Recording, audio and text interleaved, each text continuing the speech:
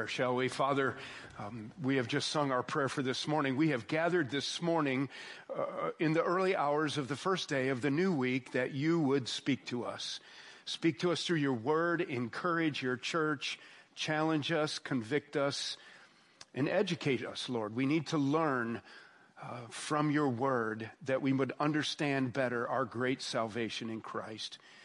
We just pray for the ministries scattered across our campus right now to all ages.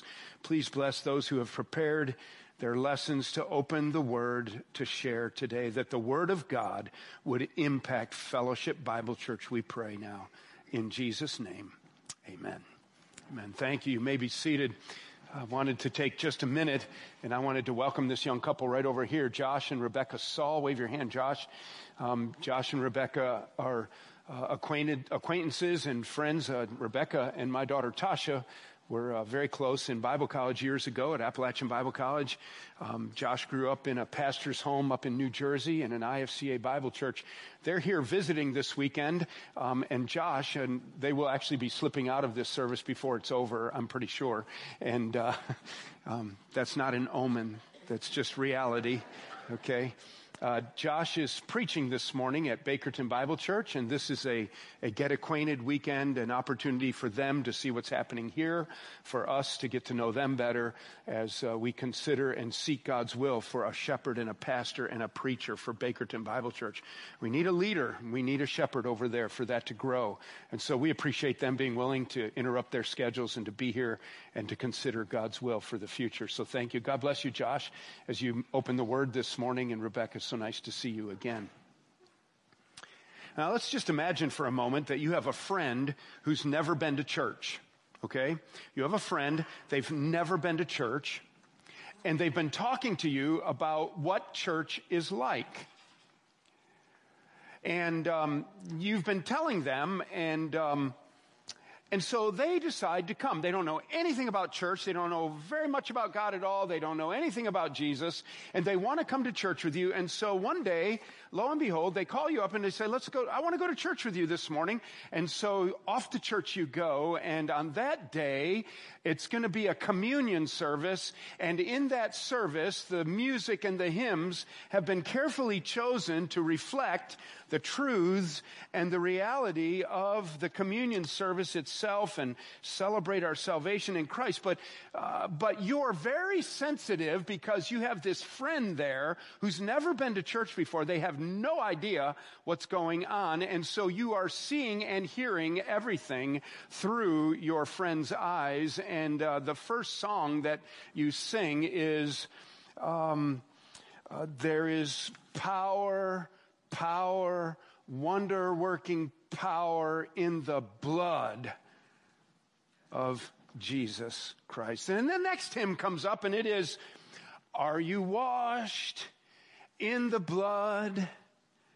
And you're hearing this, and you're wondering what your friend is thinking, and the song continues, are you washed in the soul-cleansing blood of the Lamb? Are your garments spotless? Are they white as snow? Are you washed in the blood of the Lamb?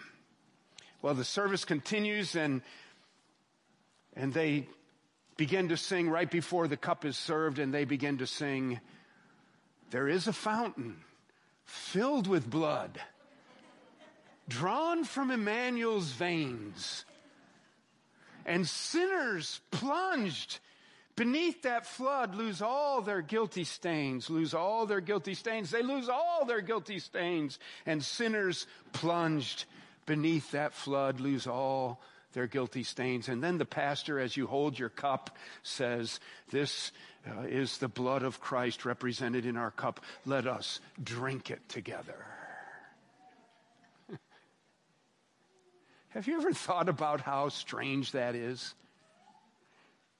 How odd that we talk so much about blood that when we turn in our Bibles, there is so much, particularly in the Old Testament, there's blood everywhere you look.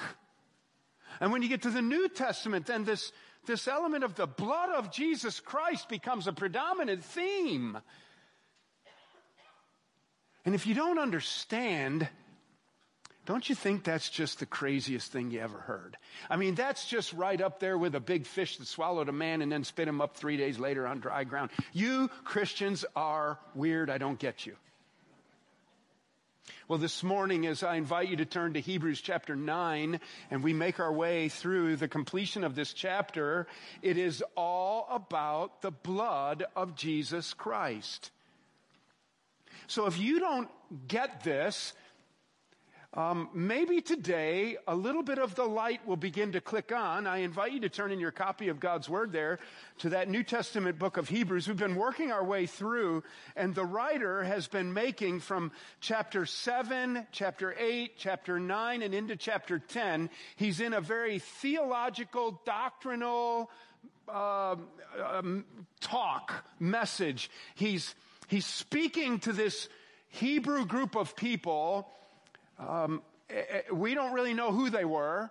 We don't know who the author was, but we know that they understood Judaism. We know that they understood their Old Testament at a deep level. They understood the nuance of the entire bloody sacrificial system of the Old Testament.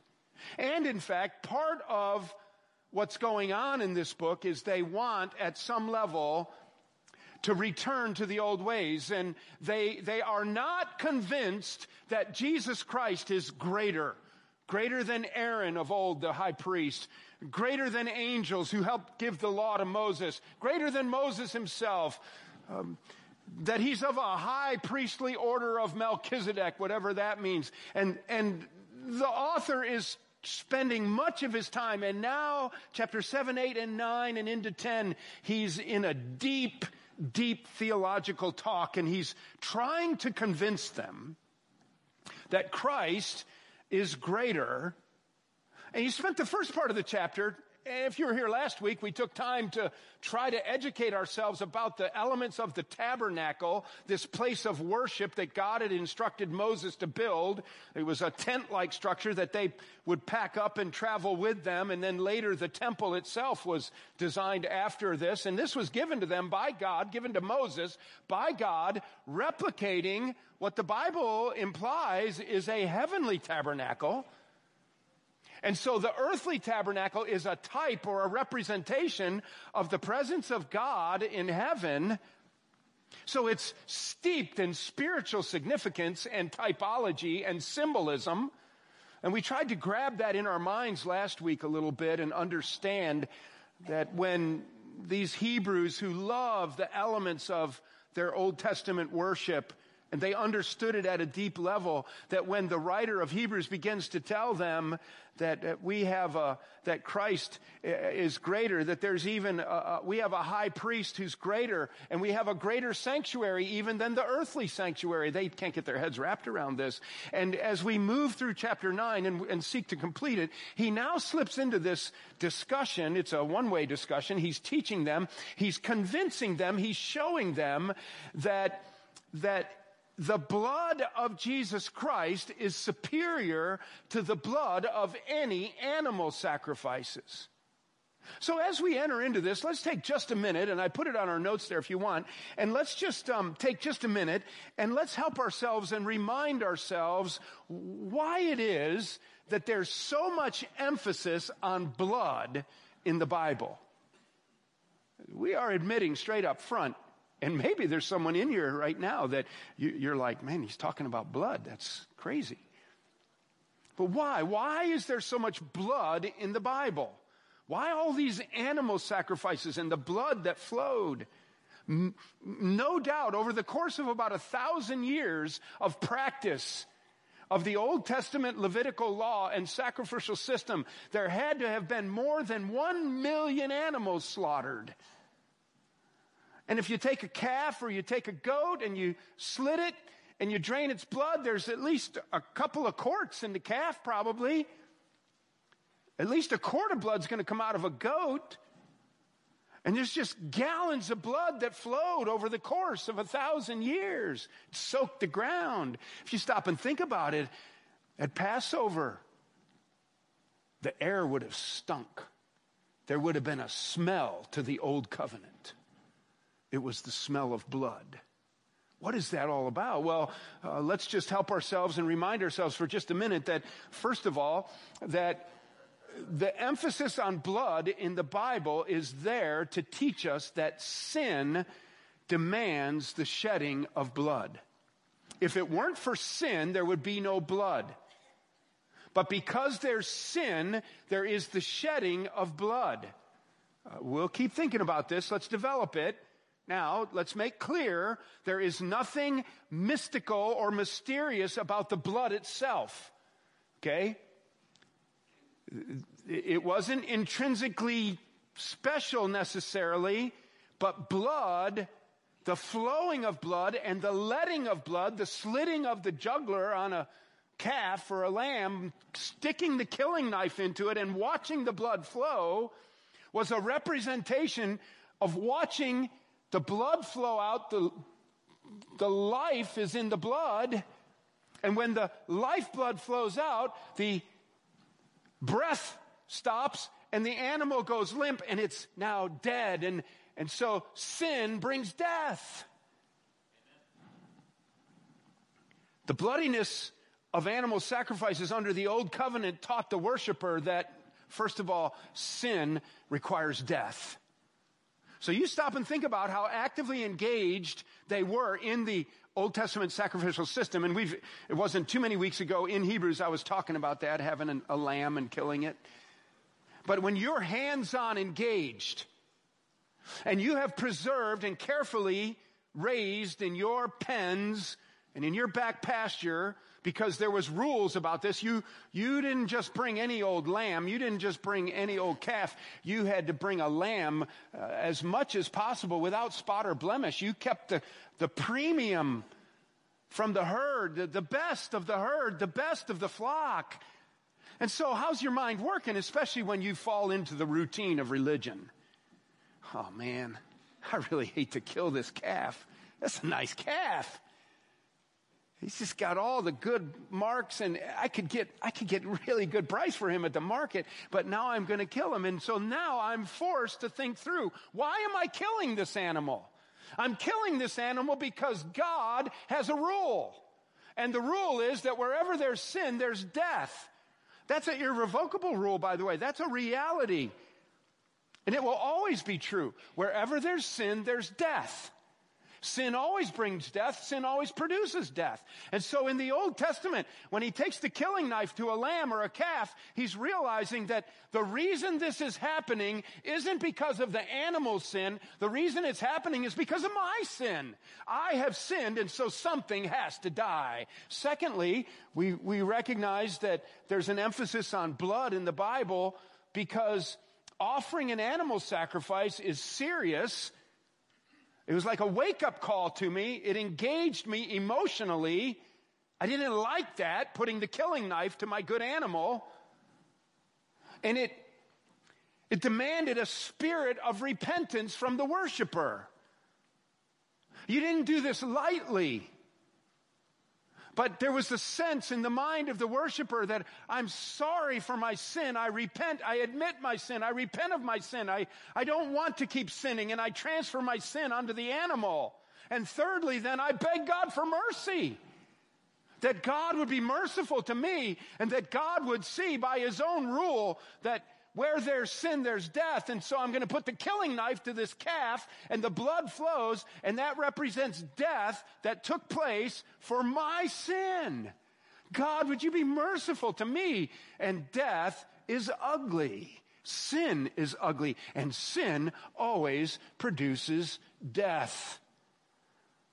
There's so much emphasis on blood in the Bible because it reminds us that sin requires death. It demands a spirit of repentance when you're involved in these sacrifices. And it's a time where the serious worshiper would plead for mercy. God, hold back from me what I deserve. And this animal paid a price. And there's also then another picture. There's another reality, and that is it was to set the stage. It was to set the stage for the substitutionary death of Christ.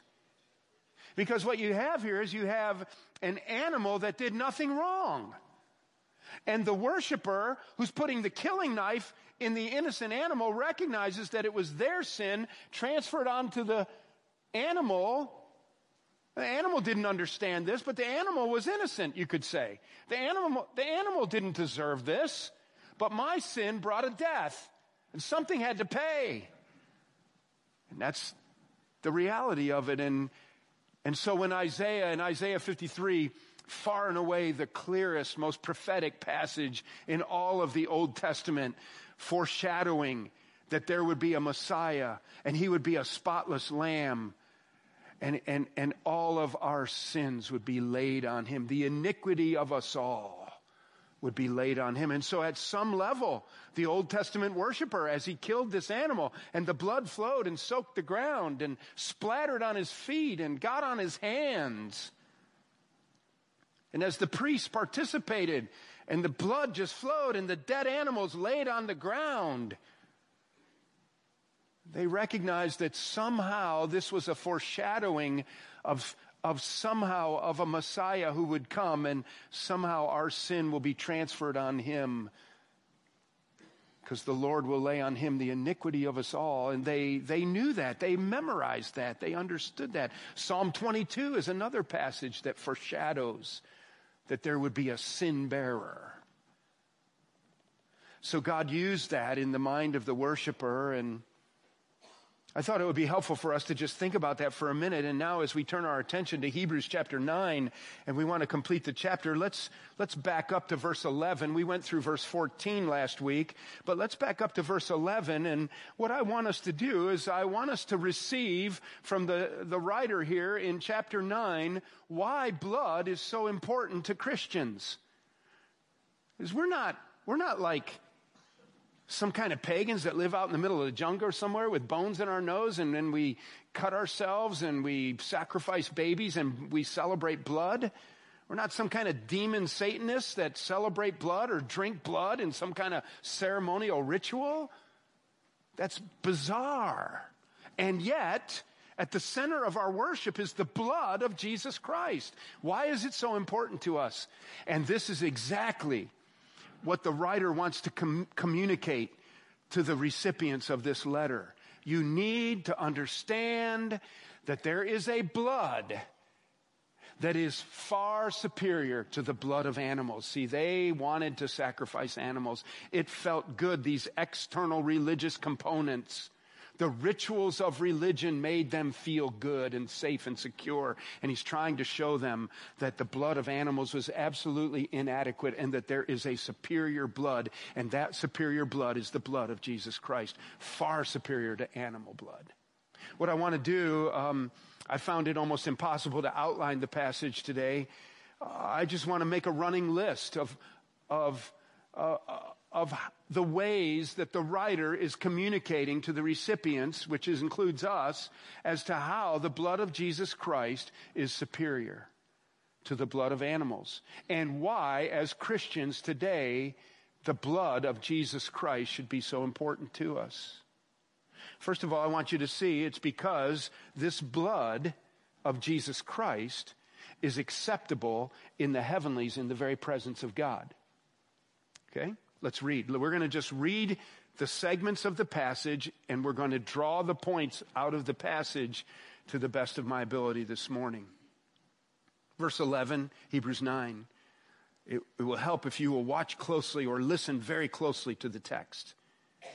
But when Christ appeared as a high priest of the good things that have come, then through the greater and more perfect tent, or tabernacle, parentheses, not made with hands, that is, not of this creation. He's talking about the heavenly tabernacle. Verse 12, he, that's Jesus, entered once for all into the holy places, not by the means of blood of goats and calves, but by the means of his own blood, thus securing an eternal redemption. All right, so let's picture God on his throne, and he's in the Holy of Holies of heaven, which is the holy place of heaven. We don't know much about it, but evidently that is part of what was replicated in the tabernacle given to Moses to build. And this is the presence of God, and it's the Holy of Holies, and it is the mercy seat. It is where God dwells. And Jesus comes in, and he has a bowl of blood. He has a bowl of blood, and the Father says, what you got there? And he says, I have the blood of bulls and goats. What's it for? It is for the covering of the sin of the people of the earth. And God says, get it out of here. It's not acceptable. But Jesus comes in, having shed his own blood, and he has, and you could picture it, a bowl of blood. And God says, what's it for? What's that bowl of blood for? And Jesus says, well, it's my blood. But weren't you the high priest? I am a high priest. Didn't you sacrifice bulls and goats? Nope. I sacrificed my own blood, and here it is. And God says, that is a satisfactory payment for the sins of the world. Now, there is some extreme theologians who believe that Jesus actually presented blood to God. I don't think so myself. I think it's a spiritual reality that was demonstrated in a physical way at Calvary.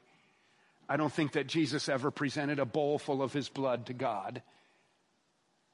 But when he said it was finished, he represented the fact that the plan of salvation for paying for the sins of the world was complete, and it was represented, his death was represented in the blood that flowed to the ground that day.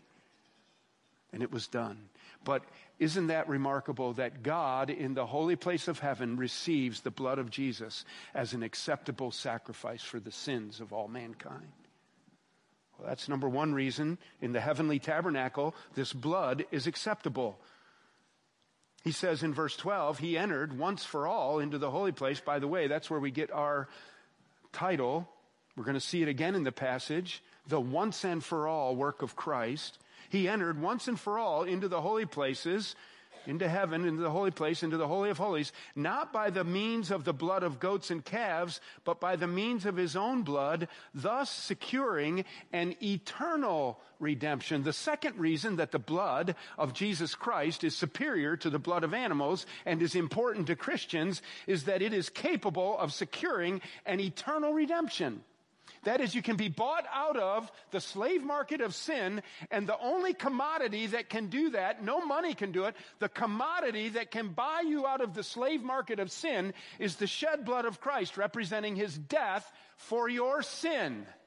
Remarkable. And notice, it was a once and for all act, and it was eternal. That is a verse about your eternal security. You can't lose your salvation, people. You can't lose it. He did it once and for all. And it's done. And the Father is satisfied. And the commodity has been paid. And the Hebrew believers say, I really have a hankering to get my killing knife out and go kill a calf and go kill a goat. It makes me feel so good to say my prayers and to kill the animal and to catch the blood and for us to go through the ritual at the tabernacle. And the writer said, why? Why would you do that? Those religious trappings are nothing. The commodity that counts in the face of the Father is the blood of Christ once and for all. It's done. And so you have an eternal redemption, bought and paid for by the blood of the Lamb, who's also the high priest. Gets a little confusing. Number three, this blood is able to purify the conscience. We talked about this last week. I love this concept. Look at verses 13 and 14 now. For if the blood of goats and bulls and the sprinkling of defiled persons with the ashes of a heifer, remember on the Day of Atonement, they offered a red heifer on the altar. They burnt it up. They kept the ashes. They put them in a bucket. And then for the next year, until the next Day of Atonement, 1 year later, the high priest did this. 1 year later, they had this bucket of ashes from the Day of Atonement when the sins of the entire nation were purged or covered in the eyes of God by the high priest when he went into the Holy of Holies only once a year, but the next year they would do it again. He would keep the ashes of this heifer so that if you became unclean, you touched a dead body, you stepped in something, you ate something you shouldn't eat that was unclean. This is a ceremonial reality. You could go to the priest and you were unclean. You touched a sick person with an open porous sore and you were unclean. They could take the ashes of the heifer, put it in a jar, put hyssop and water and stir it up, and they could take that and smear it on you, and it represented a carryover from that last day of atonement, and you were now ceremonial clean again. And so that's why the ashes of the heifer were important, because it was saved from the Day of Atonement. And so now you could, okay, so back to our text, verse 13 again. For if the blood of goats and bulls and the sprinkling of defiled persons, okay, somebody who become impure, with the ashes of a heifer sanctify for the purification of the flesh, all right, so that would get you to where you were, in the eyes of the priest, pure, and you didn't have to be unclean. How much more, verse 14, will the blood, there it is again, the blood of Christ, who through the eternal Spirit offered himself without blemish to God, how much more will his blood purify our conscience from the dead works to serve the living God? So the reality is that the blood of animals could not cleanse the conscience. It only gave a temporary covering so that you could be considered clean in the eyes of God. And there were certain sins that there was no offering for. You just had to die for those sins. The rebellious sin of murder and adultery and things like that, there really was no way out. But it is able to purify the conscience. The blood of Jesus Christ. And you say, wait a minute, Pastor Van. You're talking about the things that I think about that I know I did that were really, really, really awful. Yeah. Things that nobody knows about me, right? Things that happened when I was a 19-year-old college sophomore. Yes. I can never forget that, Pastor Van. I can't forget it. No, but you can't forget it. You need to not dwell on it. But here's what's most important about that. That when you have been to the cross and the blood of Jesus Christ cleanses you from your sin, it cleans your conscience. That is, it purifies you so that you can stand before God and there's no blemish on your conscience and on the record. And when God looks at your conscience, it's not there. You can remember it tucked in the crevices of your mind and you go, I can't believe I did that. And you can't believe the hurt that you caused and the awfulness and I can't believe I was so sinful and rotten. I'm wrong. And I hurt everybody. I hurt my family. I lost my marriage. I hurt my mom and dad. But God has no record of it because it's been purged from the conscience of your sinfulness, of the record of your sinfulness. And you have a clean conscience. And so why would you carry around a guilty conscience for something that God has no record of? And animal blood can't do that. External religious trappings cannot accomplish that. No matter how many times you say your prayers, no matter how much money you put in the offering, no matter how benevolent you are, you cannot, no matter how many times you take communion, you cannot purge your own conscience. Only by faith, through grace of God, can the blood of Jesus Christ cleanse your conscience. And you stand just in the presence of a holy God. That, by the way, having a clear conscience in the presence of a holy God is the most important thing about you. There is nothing else that really matters, is how God sees your conscience today. So this blood is really important because number one is that it is acceptable to God in the heavenly tabernacle. It is capable of securing an eternal redemption. It is able to purify the conscience. Number four, it is able to release the sinner from the sin that had previously only been covered. Look at verse 15 again. Therefore, he is the mediator of a new covenant. I guess we're just now looking at this, verse 15. Therefore, he, Jesus Christ, is the mediator, the go-between, the liaison of a new covenant. So Israel of old sinned. They reneged on their agreement with God, and so God himself, through Christ, creates a new covenant with Israel, and the church is also a beneficiary of that. So that those who are called may receive the promised eternal inheritance, since a death has occurred that redeems them from the transgression committed under the first covenant. So think about who he's writing to. He's writing to a bunch of people who are trying to live under the old covenant, and they're trying to use sacrificial blood of animals to cover their sin. Remember the Jim Shupe illustration that I told you about? I got it from Jim Shupe. How does the Old Testament animal sacrifice blood work? How was that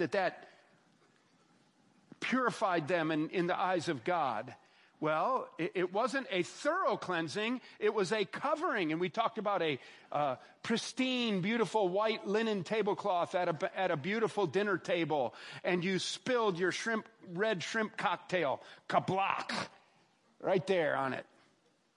And it's stained, and you're like, oh man, I can't believe I did this. And you don't want, the host had turned her head, and you didn't want to see. So you reach down on your lap, and you pull up the beautiful white napkin that had been rolled up in the sterling silver ring, and you had pulled it out and put it on your lap, and you pulled it, and you folded it, and you laid it over the top of the red shrimp cocktail. And now nobody at the table can see that the tablecloth is stained. It's covered. That's what animal blood did to the Old Testament worshiper in the eyes of God. The stain was still there. The stain had never been removed. It would have to be taken away later. But for now, the animal blood sufficed as a covering so that it didn't offend the eyes of God. But what does he say here? Then when did it happen? He said, verse 14, he says in verse 15, let's just read the whole verse again. This stuff's hard to get on one reading. Like, I'm on my 99th and it's still hard to get. Therefore, he is the mediator of a new covenant, that would be Jesus, so that those who are called may receive, those are God's people coming to God, may receive the promised eternal inheritance, since a death has occurred that redeems them from the transgressions committed under the first covenant. Number 4, the blood of Jesus Christ is superior to the blood of animals because the blood of animals could only cover, but the blood of Jesus, number 4, is able to release the sinner from sin that had previously only been covered. And so all of the Old Testament worshipers who sincerely trusted God and tried to obey God and followed through with the sacrificial system and used the blood of animals as a white napkin on a soiled, beautiful tablecloth to cover their sin, by faith, later on, Jesus Christ's blood was able to wash away the stain in the tablecloth. And it was counted unto them for righteousness, retroactive. Well, kind of forward. I don't know if it was retro or pro. Depends on how you look at it. From the cross looking back, it was retroactive. From them, when they gave their animal sacrifice, they were looking forward. And it was counted by faith to cover. And the blood of Jesus Christ took care of all the Old Testament sin that had only been covered to that point. That's pretty remarkable. I mean, if you think about these Hebrews who were struggling and trying to figure this stuff out, and the writer is trying to convince them of the superiority of Christ.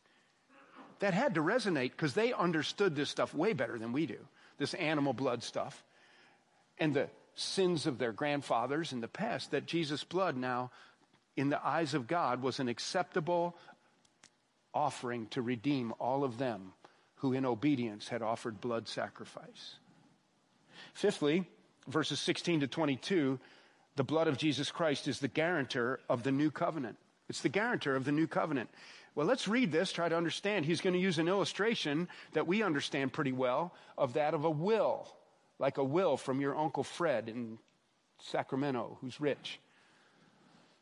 And you're going to get it all. Let's pick up verse 15 again, a third or fourth time. It won't hurt us.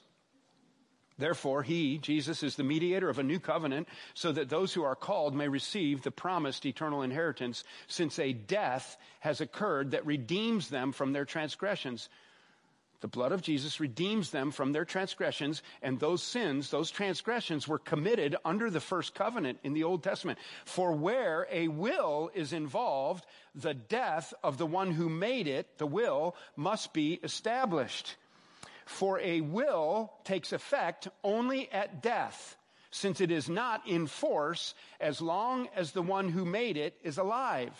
Therefore, not even the first covenant was inaugurated without blood. Now he's going to give an Old Testament picture illustration that the readers would have understood, verse 19. For when every commandment of the law had been declared by Moses to all the people, he took the blood of calves and goats with water and scarlet wool and hyssop and sprinkled both the book itself and all the people, saying, this is the blood of the covenant that God commanded for you. And in the same way, he sprinkled with the blood both the tent and all the vessels used in worship. One more verse, 22. Indeed, under the law, almost everything is purified with blood, and without the shedding of blood, there is no forgiveness of sins. You see how it's all about blood here, all about blood. What's happening here? What's he talking about?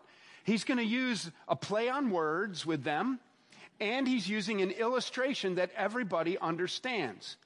Okay, let's try to track with this for a minute. We are on what number are we on? We're on number 5. The superiority of the blood of Christ is so because it is the guarantor of the new covenant. Here's his illustration. Okay, now take a look at your Bible. See how in verse 15, he talks about this death. A death has occurred that redeems them from the transgressions committed under the first covenant. Okay, that word covenant, then, when you read into verse 16, is the same exact word as will.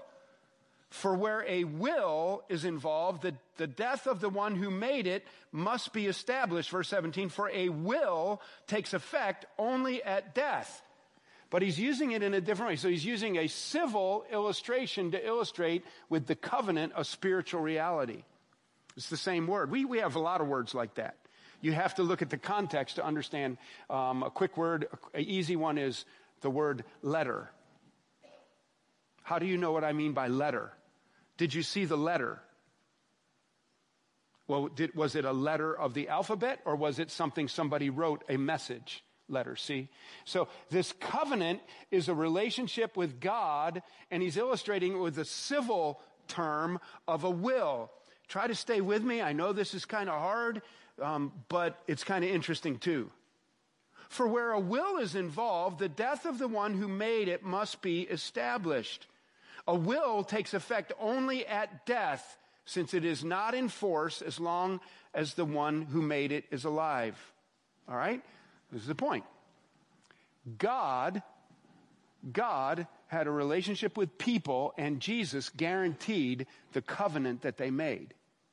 What's interesting is, okay, the will or the covenant or the testimony that God promised to the people could only go into effect, okay, so all of the riches in Christ, all of the promises of God for the salvation of his people could only go into effect if there was a will, because a will once the person who made the will died. Let's go to Uncle Fred in Sacramento. Uncle Fred in Sacramento, my mom's oldest brother, I'm making that up. My mom didn't have any brothers, is filthy rich. He has ranches in Montana, Colorado, Idaho. He has oil wells in Texas. He has an island in the Caribbean that he owns. He has a yacht. He has multiple bankers that serve him completely on his own. You got the picture. He's very wealthy. And Uncle Fred wants to give this to me. And so there's been a will made out. Are you rich? Are you rich? No, it doesn't mean anything. Uncle Fred can actually change his will. I mean, all of a sudden you're interested in visiting him every summer and sending him Christmas cards. But what does Uncle Fred have to do for you to become rich? Uncle Fred's got to die. But once he dies, can he change the will? No, he can change the will anytime he wants. There was a contract, there was an agreement, and then the whole thing was sealed, stamped, delivered by death. And Jesus is the one who carried this out in this relationship between God the Father and people. He died, and therefore he made the will kick in so that the riches that are God's riches in Christ become ours, and we were able to receive that, and he's the guarantor of the new covenant because his blood flowed and he died. That's what I think he's talking about. Therefore, he says then he uses an Old Testament illustration to show them that everything is purified by blood. Not even the first covenant was inaugurated without blood, for when every commandment of the law had been declared by Moses to the people. Okay, so there was a day, and it's in Exodus chapter 24, you can read about it. Moses compiled all of the laws of God, and he wrote them down in a book, and he gathered the assembly of the people, and he declared to them, this is a covenant that God has with us. And he read all the laws that God said. And if you keep my law, God says, I'll do all this for you. And when he was done, he took, verse 19, the blood of calves and goats with water and scarlet wool and hyssop, and he sprinkled both the book itself and all the people, saying, this is the blood of the covenant that God commanded for you. And in the same way, he sprinkled with the blood both the tent and all the vessels used in worship. Indeed, under the law, almost everything is purified with blood, and without the shedding of blood, there is no forgiveness of sin. Granted, the Hebrew recipients of this writing could understand what this guy's logic was way simpler than ours, because they could picture immediately what Moses did. They knew that passage in Exodus. And in fact, Exodus doesn't say that the blood got sprinkled on the book itself. Josephus said that it did. But when you read the passage in Exodus, guess what? The congregation is there, and Moses then takes the blood of the bulls and the goats, and he starts flinging it. He flings it. That's what's in the passage. And he flings it. It gets on himself. It gets all over the items of the tabernacle, and he starts flinging it out across the congregation. And so all the people are there, and they're getting splattered with blood. Because that represented the purifying effect that the old covenant would have if they kept their promise, and something had to die for their sin. And here's the blood flinging through the air. And so what Bible students believe then is that the writer of Hebrews just recognized that as Moses is flinging blood all over the place, that blood even got flung onto the articles of the covenant that he was reading to them. That's how I take it. It's kind of an interesting picture. And then he says, but indeed, under the law, almost everything, now there were certain offerings for very poor people that they didn't have to kill an animal, but other than that, almost everything was purified with blood. But here's a truism, here's a reality, without the shedding of blood, there is no forgiveness of sin. And so what he's saying here, what I'm trying to get out of the passage, what I think he's teaching, is that under the new covenant, it's ratified then by the blood of Jesus Christ. That's what makes it kick in. That's what makes it acceptable to God. And that's what we buy into. The blood of Jesus Christ is what sealed the deal. Death was covered. The sins were covered through the death of Christ, and we're purified. Now, we are purified from our sin through the blood of Jesus Christ. Because apart from the shedding of blood, there is no remission or forgiveness of sin. And under the law, almost everything is purified by the blood. I think that's hard to understand a little bit, but that's about the best I can do with it. Jesus' blood is the guarantor of the new covenant. Sixth, I want you to see that it is the essential ingredient in the forgiveness of sin. That's what we've just emphasized in verse 22. And without the shedding of blood, there is no forgiveness of sin. So if you want your sin forgiven, stop repeating the same prayer over and over and over and over and over again. Stop going and taking communion over and over and over and over again for your guilty conscience. Stop trying to help little old ladies across the street. Well, don't stop that, but don't do it for the forgiveness of your sin. Your righteous good works. I know people that I've dealt with in the past who felt so dirty that they would go wash their hands dozens of times a day because they wanted to get the dirt off themselves. They felt so guilty. They were stuck in their brain on soap and water cleansing them, and they somehow made them feel clean for just a nanosecond. And then they would go back and wash their hands again. Stop it. Stop it. Jesus Christ has provided the essential agreement, the essential element for the forgiveness of your sin. It's his blood. It was his death on the cross. He substituted into your place and took your sin and paid the penalty for it, and it's gone now. The blood of Jesus Christ provides an eternal redemption. And you have a clear conscience in the eyes of God. That's what the blood of Jesus does for us. Are you understanding maybe a little bit why I looked in this Christian Life hymnal that we have back on the rack? There are 60 hymns under the topic, Christ, the blood of. Christ, comma, the blood of, there's 60 hymns in the index. Do you see why we sing about the blood of Christ? Because it is the essential ingredient in the forgiveness of my sin. He washed away my sin. There is a fountain flowing from Emmanuel's veins. Isn't that something? We must move on. Number 7, another long passage here. It satisfies God's demand for sin's penalty once and for all. That's the point of 23 to 26. Let's read it. Thus it was necessary for the copies of the heavenly things to be purified with these rites. But the heavenly things themselves with better sacrifices than these. Let me reread 23. Thus it was necessary for the copies of the heavenly things to be purified with these rites, but the heavenly things themselves with better sacrifices than these. Okay, remember that he has just used an image from Exodus that his readers would have understood of Moses flinging blood all over the furniture of the tabernacle. Okay? Now he says it was necessary for the copies of these heavenly things. The tabernacle was copied after the heavenly tabernacle. That's what all the lampstand and all the things represented. So at the least, he's talking about flinging blood all over the furniture of the tabernacle, but I think there's more to it than that. Thus it was necessary for the copies of the heavenly things to be purified with these rites, but the heavenly things themselves with better sacrifices than these. For Christ has entered not into holy places made with hands, which are copies of the true things, but into heaven itself, now to appear in the presence of God on our behalf. Nor was it to offer himself repeatedly as the high priest enters the holy place every year with blood, not his own, but of goats and bulls, for then he would have had to suffer repeatedly since the foundation of the world. But as it is, he has appeared once for all. There's the title of our message, the once and for all work of Christ. But as it is, he has appeared once and for all at the end of the ages to put away sin by the sacrifice of himself. A quick comment about these. Back up in verse 23, these copies of the heavenly things.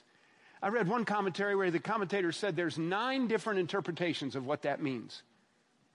What does that mean? He came up with 9 different understandings of what that could mean. But today, who is the temple of the Holy Spirit? Where does God dwell today? You know, we play cornhole, we eat in this room here, we play basketball in this room, we shoot our bows in this room, we do all kinds of things. We worship God in this room, and then people say, well, it's in the sanctuary. This is not a sanctuary. This is a room of carpet and lights that's not very good and carpet that's kind of ugly. It's just a room where we gather. Where is the sanctuary today? Where's the dwelling place of God? No, it's our bodies. Well, the church at large, yes, he dwells in his church. But our body is the temple of the Holy Spirit, isn't it? Peter talked about this. So you could write in your notes 1 Peter 1:2 and 1 Peter 1:19 that he gave his precious blood to sprinkle his church, to purify his church, to sprinkle his people.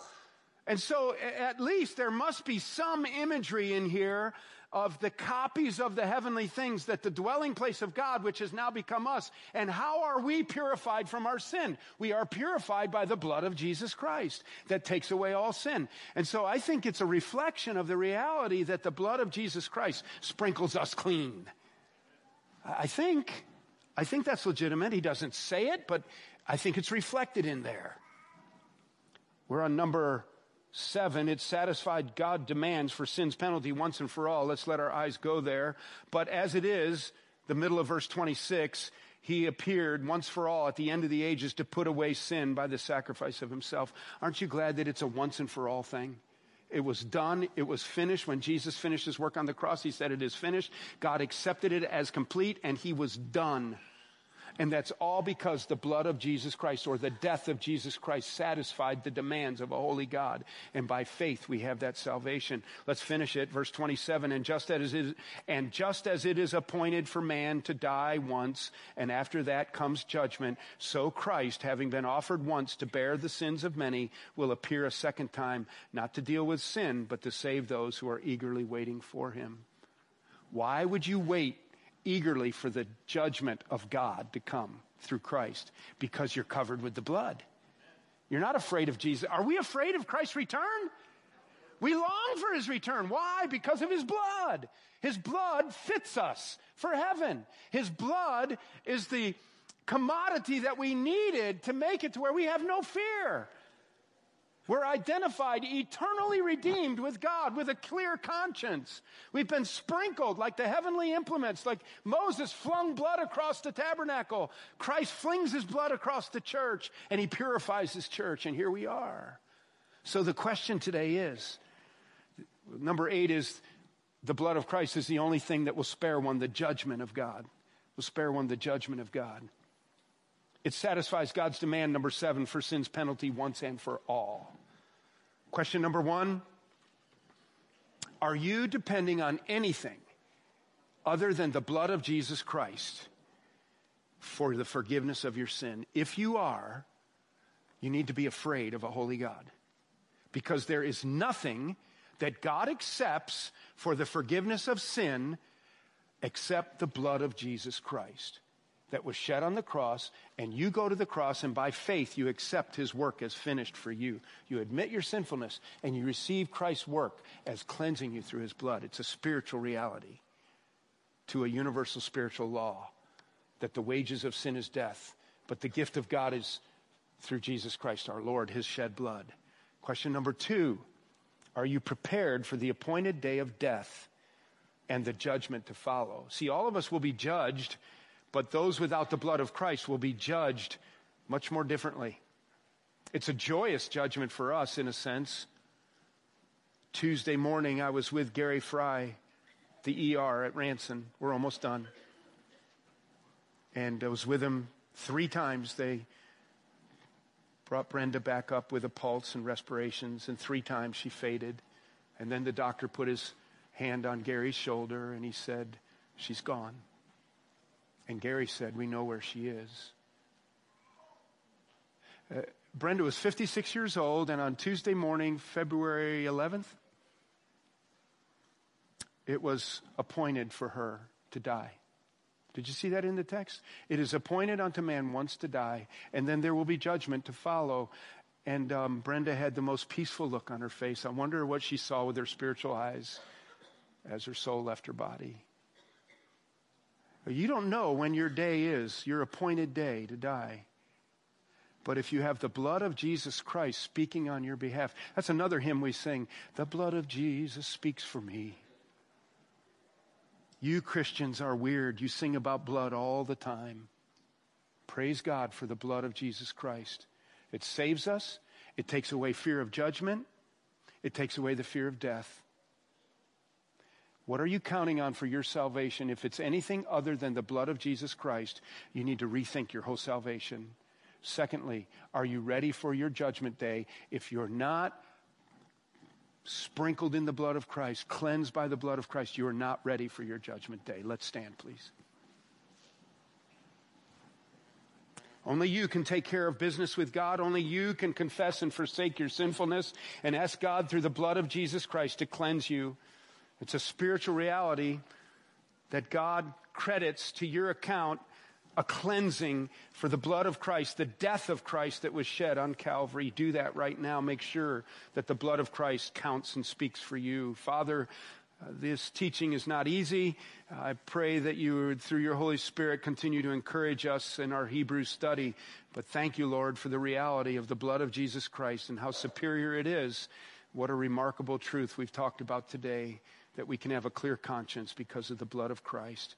It's in his name we pray, asking your blessing on the week ahead. In Jesus' name, amen.